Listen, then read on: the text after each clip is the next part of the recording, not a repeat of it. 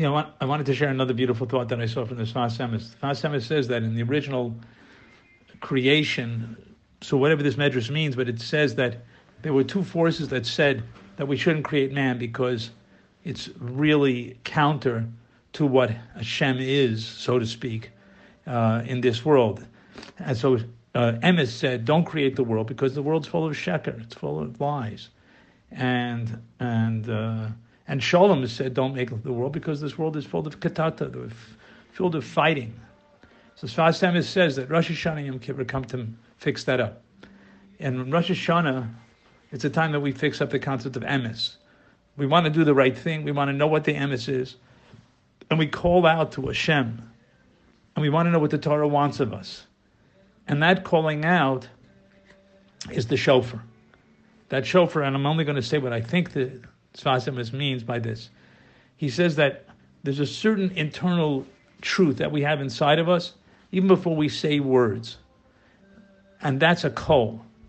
That kol is the kol Torah, right? That's the kol Yaakov. There's a voice that comes from deep within us, then at a certain point gets refracted as words. But in the essence, there's a deep, wordless reality called the kol. And that kol is the deep reality of Torah and the deep reality of what Hashem wants in this world. So that's Rosh Hashanah. That's in order to fix up the complaint, so to speak, that was made that we shouldn't make the world because of Emes. And the second complaint was there was Shalom. There's not going to be any Shalom. So in Yom Kippur, there's Shalom in all directions. There's Shalom between us and Hashem. There's Shalom between all of us together. We forgive each other. We're mochel each other. There's Shalom internally.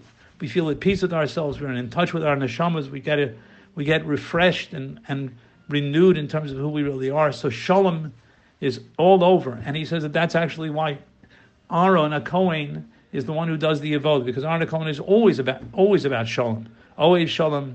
Rodev Shalom. He loves peace. He runs after peace. So Yom Kippur is all about Shalom. So these two concepts in Rosh Hashanah and Yom Kippur are wonderful to keep in mind of what are we trying to do to focus on where we are going. What are we trying to accomplish?